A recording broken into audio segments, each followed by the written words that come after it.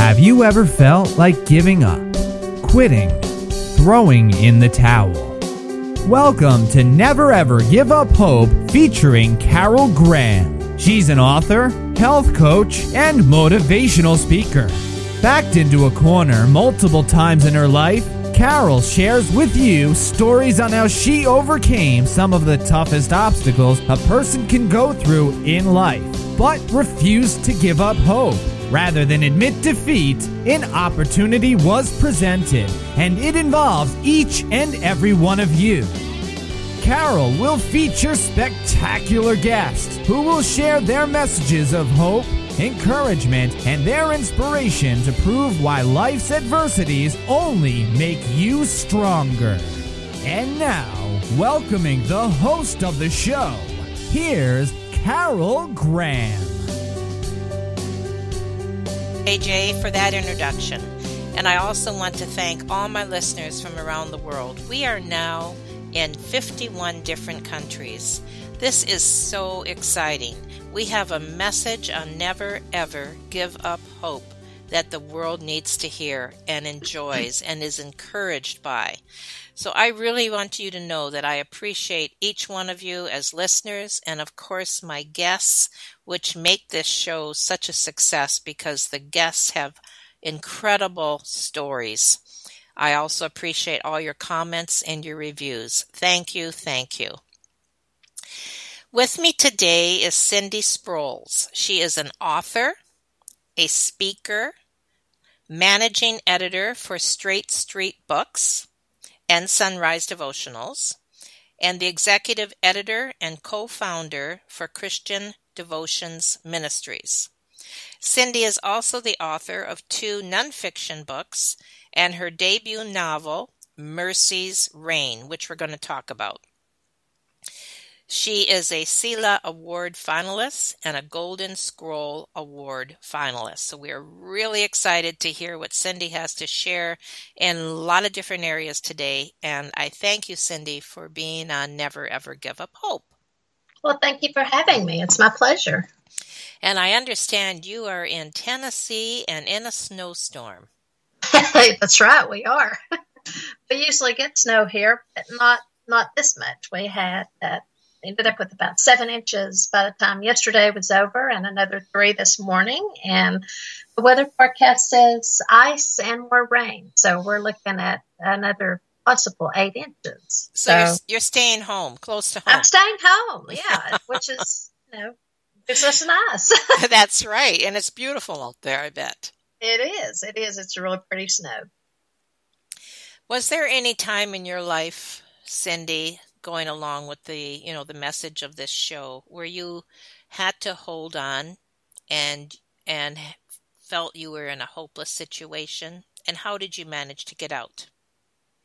Oh, well, I don't know. I know very few people who haven't at some point. Good point. In a hopeless situation. But if I sort back through things, I suppose the one time that I felt that it was a hopeless time was nearly 30 years ago, to be 30 years this June, that I was married to a minister, and our marriage lasted about 7 years. So we went through a divorce. I ended up being a single mom with 2 little children under the age of 3, and on my own. And it was one of those times where no matter what you did, it didn't seem like anything was going to work out. But, God just kept taking care of us. I remember laying in my bed and reaching up because the window was behind the bed. And I remember reaching up and turning the blinds, the little knob for the blinds to open the blinds, and looking through the window at the sun coming through and just saying, God, I'm not asking you to fix this. I'm just asking you to get me through it. Just get me through, because you feel like there's just no one there to help you at all. I was 900 miles away from my family and had no money, car. And so it was a rough time. God was faithful. He pulled us through. That's an interesting point that you're making, because very often I think people pray and ask God to remove the problem, to remove the situation, and very often those situations are things that we brought on ourselves. Right. And, what you said was, give me the strength to get through it. Help me get through it. Yeah. Give me wisdom, give me insight. And that's what happened, right? That is what happened. And I agree.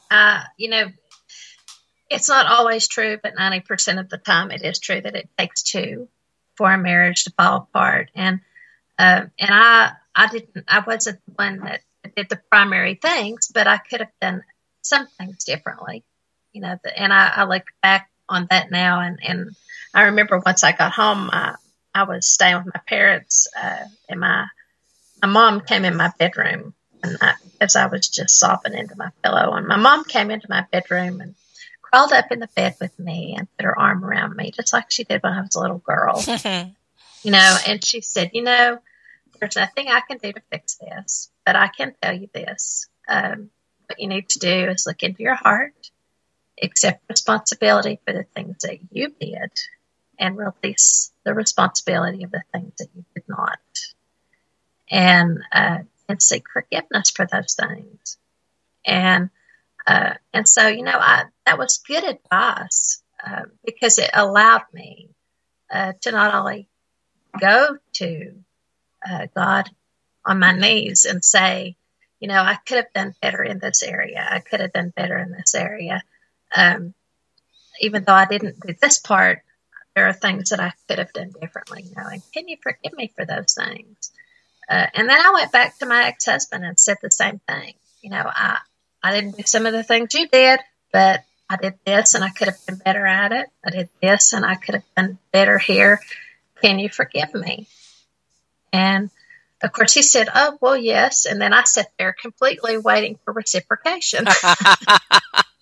You know where that went. Oh dear, that's disappointing at the moment. You know where that went, don't you? But you know what? It gave me the opportunity to realize that, sometimes we do, even if we're not intending to, sometimes we do make our own messes. And it's not always, I don't even want to say fair, but I don't know that it's right sometimes to say, God, fix it, just make it better, But it is fair for me to say, bring the need before him and say, can you help me through this? Right. I know, because I think that's where so many people find disappointment in God, is they expect God to just reach down and fix the situation. And God forgives us, he loves us, but we still pay the price for our own sin. The consequence doesn't leave. But gosh, the mercy that is there, and the forgiveness and unconditional love that we find within him and under his wing, it makes life bearable, and it pulls you through when nothing else seems to be able to do that. Another thing that you have acquired through this is empathy. Yeah. And this is so important when we consider the things that we have been through in our lives and know that we can help other people because we have been there. Yes. And we would not be able to do that, or at least do it as effectively, if we had not ourselves gone through that. So it doesn't mean that you have to go through something in order to, be a tool for helping somebody, but it sure helps. Yeah. When you can say, I've been there too, and I understand. Now, this is what I did. This is where I got my strength, Yes. So very good point. And I like to hear as well that you said that you did ask forgiveness, because that's the only way that we can be forgiven. Yeah. Is to realize that there are two sides to every story, right? And we do need to take responsibility. So very good. None of us are perfect.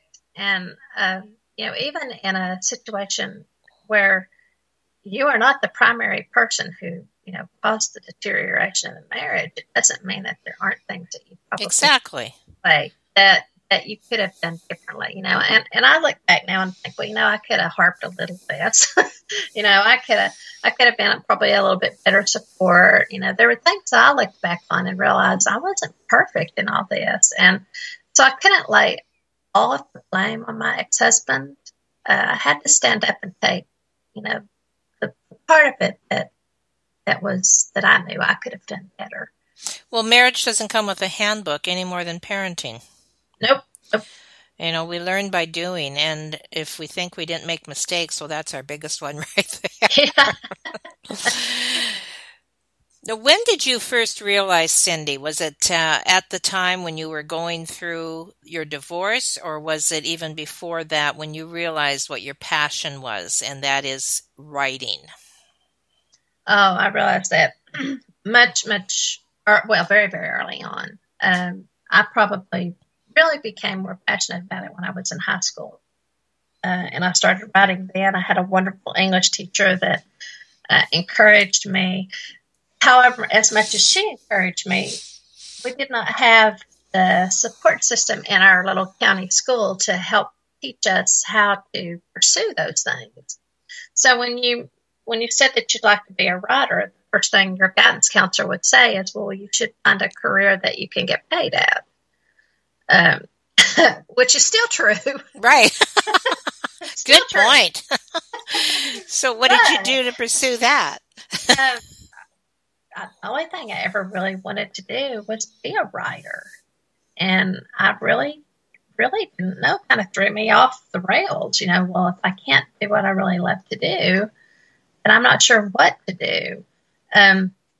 So I did go to Bible college, and that's where I met my first husband. And I loved being in the ministry. I enjoyed being a minister's wife and being a part of a congregation. And I loved that part of it. And like you said, you learn empathy, you learn the needs of others, and the joy of being a servant, through those things. I just really enjoyed that. So when that marriage ended, I tell you, the guilt came upon me because I thought, how will my Bible college friends look at me? You have the big red D on your forehead where you've been divorced, and worse yet, you've divorced from a minister. But they opened their arms to me, and they had great love and compassion for me, and forgiveness, and it just really helped me. So, I came home. I started a new life again. I started working in insurance because that was the only place you could get a job at the time. And I just continued to pursue the writing, behind the scenes. What kind of things were you writing? At the time, I was doing children's stuff because, that's what everybody thinks that you start out as, writing children's stuff. They think it's easy. They're like wrong. Stories or books? Or Yeah, children's little stories for children and little plays and stuff like that. I had started writing a book about one of my children. I have a son who has mild mental retardation. He has Fragile X syndrome. And so I had started writing a book not about me or about it. Well, of course, it did have things in it about Chase and the Fragile X syndrome, but more so about how the questions that parents who have disabled children ask. And you're afraid that the average person would go, how could you ever ask such a question? And that's why I started writing there. I think it was kind of therapeutic, learning to raise a child that had a disability and learning to become an advocate for that child and, learning to say this is not going to be something that prevents him from being the best person that he can be. And he may not be the best as everybody else's standards, but he will be a functional working adult. And he is. At 35 now, he is. So that was where I started writing. And then I just kind of fell into the Blue Ridge Mountain Christian Writers Conference. That was my first conference. So it wasn't until really I was into my 40s before I really was able to just pursue this as, something that was real. Really? Yeah. That's encouraging, because there are a lot of people that feel, they've missed the boat, but you said you didn't start until you were, middle-aged, right? Right. So Middle-aged. that's excellent. Excellent to Yeah. hear. I went through the divorce. I knew when I went through the divorce that I had a book in me, and I even knew what I was going to call the book, but I knew that I couldn't write the book at that point in my life. The book I wanted to write was called New Sheets, like sheets that you put on your bed. Okay. But I knew that I couldn't write the book at the time. I had to wait until I had enough life behind me to write it and be able to look back at it and look at it with clear eyes, with different eyes. And so I did that in 2011. I wrote that little devotional book called New Sheets. And it came strictly from when I went to bed after the divorce. I couldn't sleep. How could I finally go to sleep here? And I realized, no matter how much you wash your sheet, you still smell cologne on them. And so I couldn't move ahead until I bought new sheets. And in our family, that has become kind of a family tradition. So when our family goes through hardships or really exciting times, we buy new sheets because it's like it's starting all over. So when all my kids left home, I looked at my husband and I said, I'm buying sheets this time. I'm buying a bedspread. Oh, that's funny. So you did remarry. I did remarry. I've been married 29 years. I've been married 30 years in June. So a wonderful man. And did you have more than the one child? I have 2 children myself, and my husband has 2 kids. And of course, we've raised them all. And they're all, great young men. We had 4 boys. Really? Yeah. There's a book in there someplace. Yeah, it's all in New Sheets. Okay, all right. So No Sheets is just an inspirational book? New Sheets is just a little 100-page devotional. Okay. And but it takes your life as a whole, divides it into sections. Like in our younger years, it's kind of like that rough time of muslin sheets. Okay. And we hit our middle age where it's, percale. Everything's kind of smooth. And then we hit the years that we're in now, and it's like, Egyptian cotton. I want the good stuff now. So okay.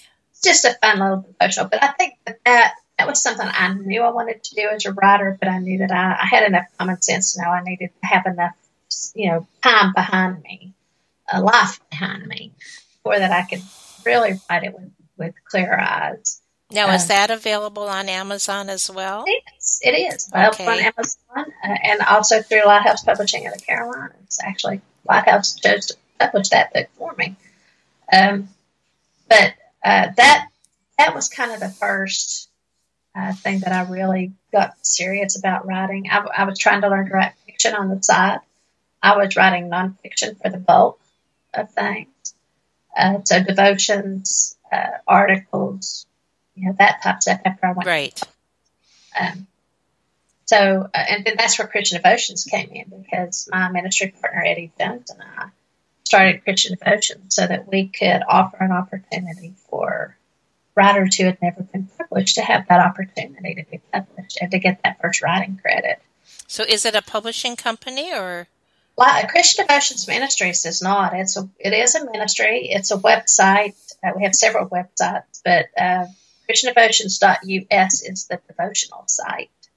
And we do 365 devotions a year, and the majority of those are brand new writers. We have some who are not, but for the most part, the bulk of those people are new writers who have never had an opportunity to be published. And so we've worked very hard, and God has blessed us. That was part of the prayer that we did for Christian Devotions when we decided to start this ministry, was that, God would lead us to those people that He wanted to have opportunity. And not only that, but that would He put us in touch with the people who were key people in the publishing industry, and with editors and agents who would respect what we were doing. And help us build credibility. So God answered that prayer. So now it's nice to know that a lot of publishers and editors and peruse the website all the time. So walk me through a scenario of someone, well, let's say someone who has published a book already and is struggling. Do you help that person as well, or? Sure. Okay, so what exactly do you do when that person comes to you? How do you help them? We have several volunteers who are really good writers. They're good editors, and we offer to mentor them. So these writers and editors that work with us will take these people one-on-one and work with them via email and kind of mentor them through. Now, we don't rewrite the work for them, but we show them how. So what kind of work are you referring to now? Well, if they're writing, let's say they're writing a devotion that they'd like to have or they're struggling with. Some of our editors will mentor them through how to do that and get it up where it's okay to be published. We also have some of those people who are willing to help mentor on some of the basics of writing. So if somebody comes to us and needs some help, we're not going to shove them away and say, no, don't go away. We're going to find somebody that can help them. If we can't help them ourselves, we'll put them in the direction. Okay. And what about marketing? Really volunteer their time to do that. And what about marketing? Do you help with that as well, or? Within Lighthouse Publishing of the Carolinas, we do. Within Christian Devotions, we don't. Now, we do a writers conference called the Asheville Christian Writers Conference / Writers Boot Camp that comes up here in February, and we do a great amount of training during Writers Boot Camp on social media and building a platform and basic writing skills, and all that kind of good stuff. So we're kind of multifaceted. We do all kinds of stuff. Well, that sounds very, really enterprising for one, but certainly would help a variety of different people. And are these all Christian writers, or will you help others as well? Oh no, we'll help. We do not. We feel like our ministry extends Christians. Okay. Okay. So if we run upon somebody that needs some help, we're happy to do that. And I think that's what makes this ministry a little bit more unique. We work with all volunteers, and none of us are paid. Even myself and Eddie are not paid. We do it because we feel like this is what God has called us to do. And part of the job of Christian Devotions and the people who work with us within Christian Devotions is that we want to train people to have good, wholesome writing. If they come from a secular market where they fall prey to what the world wants them to write, then we have an opportunity to sit down with those people and say, why do you feel like you need to do this? And kind of guide them through being bigger and better than what the world tells you to be. We like that. Sorry. Yeah. I was just going to say that's a very generous offer that you are making. And that is on your website, which is Christian Devotion Ministries? ChristianDevotions.us. Okay, ChristianDevotions.us. All right. I'm sure many people will want to check that out. Now, tell me about Mercy's Reign. That is your novel. And also, you mentioned that you wanted to have a little more life behind you before you did that. Was it because you drew from your life experiences, and was there anything parallel in your life that you used in the book? Well, New Sheets was the devotion on New Sheets was the one that I wanted to have life behind. Okay. Mercy's Reign. Let me just start out with a disclaimer. All right. Mercy's Reign is not a personal experience. I had a wonderful childhood. I had wonderful parents. I've never been abused a day in my life. But I tell you where the story came from. My voice, first of all, my voice is very Appalachian, if you can't tell that by talking to me. That's where my writing voice lies, too. I was raised in the Appalachian Mountains. My family, very much had had all those fun things that you do in the old mountain ways. And so I love the culture of the Appalachian Mountains. I don't ever want to lose that culture. So my voice is within the Appalachian Mountains. That's how I write. But Mercy's Reign is set in the 1800s. And here's how the story came about. My husband worked graveyard. He was working shift work, and he was on a graveyard shift one night. And I woke up about 3 a.m. I could not go back to sleep. So I flipped on the television.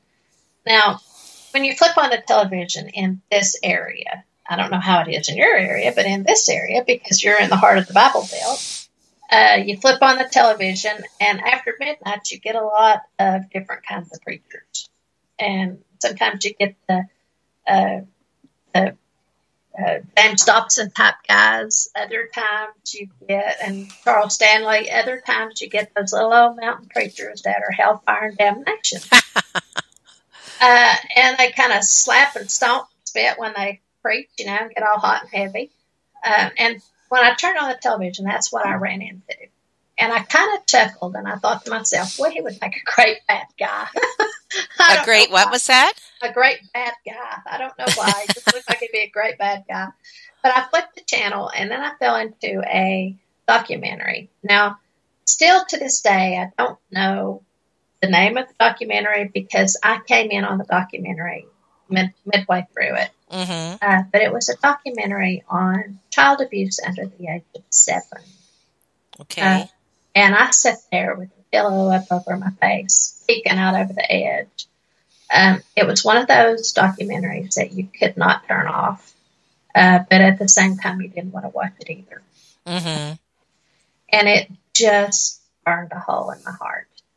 And I thought, well, I have this preacher that kind of looked like a bad guy, and I have this child abuse thing, and it just really, it cried out to me as a story that needed to be told.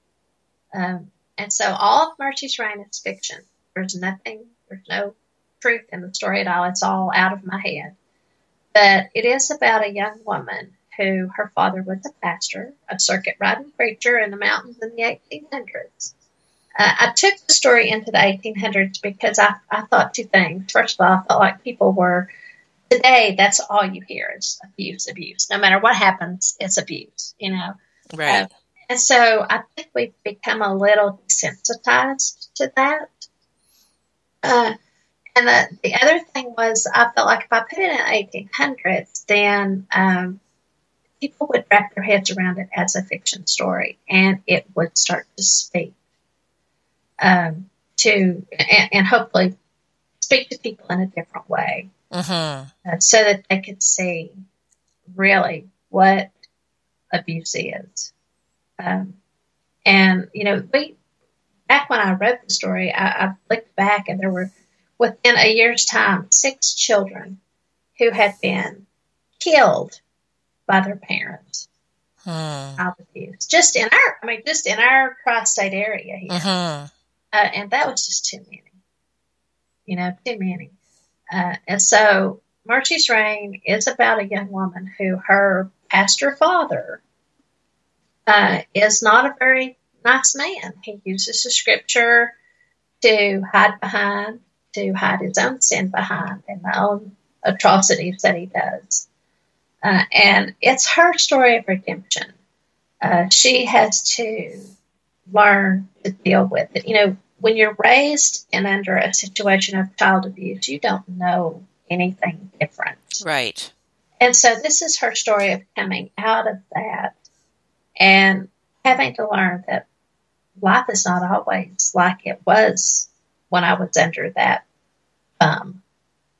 And so she has to learn to learn to trust, and she's angry at God.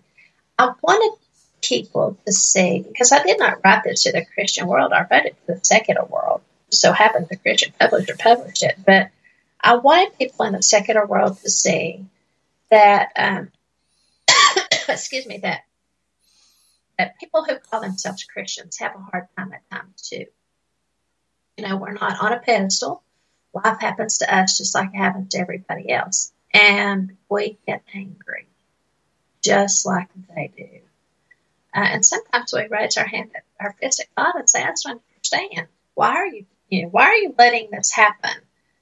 And so I wanted people to see that there's that redemption for no matter who you are, for no matter what situation you go through. If you're willing to go to your knees, it's available to all of us. And so the message to the church in this story is worship your God, not the preacher. And the message to the world is there is grace and mercy when you go to your knees. So it's a very hard story. It's not a beach read. You don't take it to the beach and read it. Okay. It's a very hard story. But it had to be hard. It had to be hard. It had to show some scenes that, as people who never experienced that, we want to cover our eyes and say that's not really how it happened, or that's just a movie. That is how it happens, and that is where you learn your compassion, by seeing that this is really some of the terrible things that people come up to do to you, and to do to a little child. I don't get real graphic in it. Oh, I've been accused of that. Basically, I give you a little scene, and your mind takes you right, exactly where there. It wants to go. Yeah, I didn't have to put just little details in there, but it was something I felt like people needed to see what the life of a child is who is abused, what it does to that child, and how that circle of abuse continues until somebody is brave enough to break it. So that's what Mercy's Reign is about. What kind of feedback have you had? Well, I honest and truthfully, I packed my bags figuring I'd be run out by the church. Just simply because I chose a preacher, to be the bad guy. But actually, it has been quite the opposite. The church has embraced it and has said, this happens, and we don't want to think that any of our ministers have issues, but they do. They're people just like everybody else. That's right. And they all the temptation and the sin just like everybody else does. And so the church actually has. I was surprised that the church has embraced it. I was ready and completely prepared for all being of the ostracized. Yeah, to be ostracized by those people, but for the reviews to be bad because it's a hard story. And actually, it has been quite the opposite. In fact, I wasn't prepared for people sending me their stories. I had to go to a couple of professionals here in town and say, look, I need a list of people that I need to refer these folks to. Because I wasn't expecting that people would, start to tell me their story. Right. And those people I needed to be able to guide to the right people who could help them with that. So the story has been embraced. It's a hard story. I knew it was a hard story, and I'm grateful that Kriegel Publications saw the redemption in the story to give it an opportunity. It is a bestseller now. On Amazon or? No, it's a bestseller across the country. Wonderful. So, and we're hoping that it will be going into major book chains, where they're working now on getting it into major book chains on their book clubs. So, the book has done well. We're working now on book 2. So it really has been a blessing. Like I said, I wasn't prepared for big stuff. I was preparing myself to be blasted. That's interesting. So you went in with no preconceived ideas that this was going to, make this kind of mark, and yet it has. What a wonderful surprise for you. Yeah, and it has been like I said, it's been a blessing. I was amazed at the people that I have heard from, because people will write you little notes and say, what it meant for them to read that book, and that it was Right. hard to read. They always say it was hard. It was hard to read. Now, why do you keep referring to that many, many times, that it's a hard book, a hard story, a hard read? Can you expound a little bit on that? What do you mean by that? Well, as far as simplicity of reading, it's a fast read. You can read through it in a couple of days, and it's a fast read. As far as hard story, the subject matter is hard, and so because we don't want to deal with that, we really don't want to deal with it. We see child abuse on television, we think, oh, that's just so sad, and we don't want to deal with what it does to people, what it truly does to them. Okay. So in that sense is why I say it's a hard story. It ends good, it ends happy, but this character has to basically lose everything before she realizes that she has to go to God to find her way back. And so it's tough in subject matter. But it's a good story. It needed to be told. And you're proud of it. I am proud of it. Good. Now, tell us about Straight Street Books. What is that? I want to say that 5 times real fast. I know. No, thank you. Straight Street Books is an imprint of Lighthouse Publishing of the Carolinas, as well as Sunrise Devotionals, and I serve as the managing editor and acquisitions for both of those imprints. Straight Street is nonfiction, so it's our nonfiction imprint. And Lighthouse Publishing of the Carolinas was actually born from Christian Devotions. Now it's a separate entity now, and it's its own publishing company, and it's owned by my ministry partner. But it has grown by leaps and bounds with the same pretense behind it. We love to find those authors who have not had the opportunity. Publishing is such a hard thing right now. And if you're a new writer that's got good work, your stuff is really good. But sometimes it's hard to get your foot in the door. And so Lighthouse has been a real stepping stone for a lot of authors. Which was that again now? Lighthouse Publishing has been a stepping stone for a lot of authors. Do you recommend or do you have any thoughts on self-publishing? I have thoughts on self-publishing. First of all, I do not self-publish, and I have never self-published, but because I think there's something to having bloody knees. I think there's something to waiting for your time to come, and not being impatient about that, and trying to rush it through.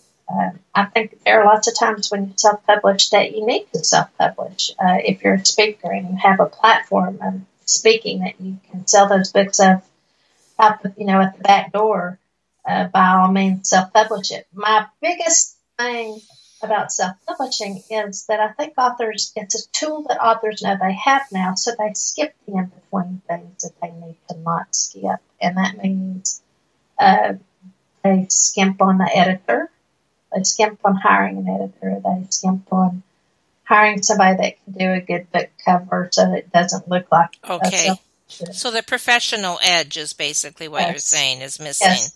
Now, if you're going to do work, do it well. Put a good self-published book out there and go the extra route, to secure what you need to secure, to put a good piece of work out there.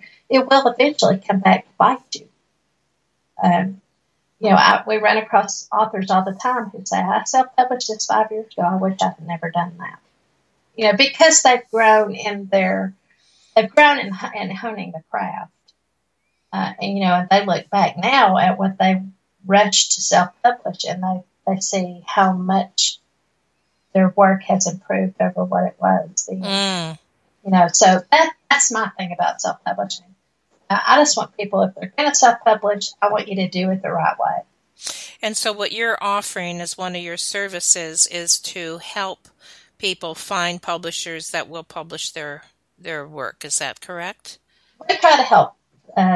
We try to help you. We can't, I can't say Kregel or, Kindle or anybody will take your work. But we can try to point them toward other places that might be looking at it, because we do talk to other editors and kind of know what other houses are looking for it. Okay. Well, that's very good information. I'm sure that there's probably a lot of people that would definitely be interested in that, as well as reading your book. It sounds like a compelling read, as you mentioned. Probably touches a lot of nerves in Mercy's Reign. Let me just add one thing, too, about Lighthouse Publishing. We are like other publishers. We are small, and we cannot take unsolicited material. So we ask people to meet with us at conferences. We're at a lot of conferences across the country throughout the year. And if you have an agent that can help us, by submitting your work just that way. So don't just send us your work and say, "Oh, look at it," because as a submission, because we have a very small staff. We can't just, Makes sense, right? So just so you're clear on that, meet with us at a conference, talk with us, write for us on Christian Devotions, and give us an opportunity to get to know you. We want to know your heart. What is your heart's desire when it comes to your publishing? Sounds to me like you have a lot of heart in trying to help people. That's a wonderful attribute, and to help, to encourage, to guide.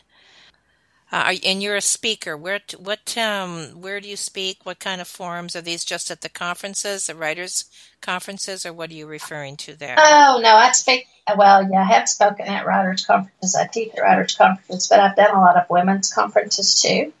So I have spoken quite a bit at women's conferences across the country. So that's fun. That's always fun. Absolutely. And encouraging, isn't it? Yes. Absolutely.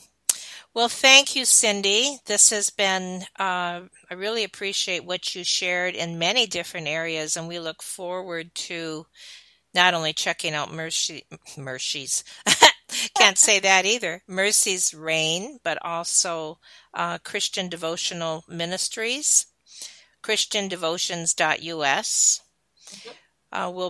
You also have your book, New Sheets, which we will want to put on the website, as well as Mercy's Reign. So there's quite a diversity there, and that's appreciated. And I know that people will want to definitely connect with you. I thank you, and I hope that you can shovel your way out okay out of that snow. Well, thank you. We hope to try to shovel our way out. Thank you so much for having me, Carol. You're welcome, and we'll talk to you again. Thank you, Cindy. Thank you.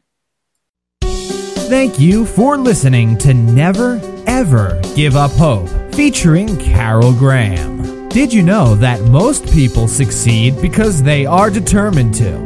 Quitting was never an option.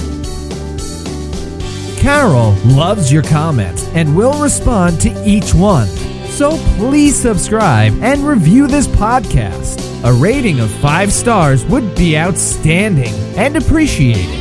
Remember, if you are still here, there is always hope.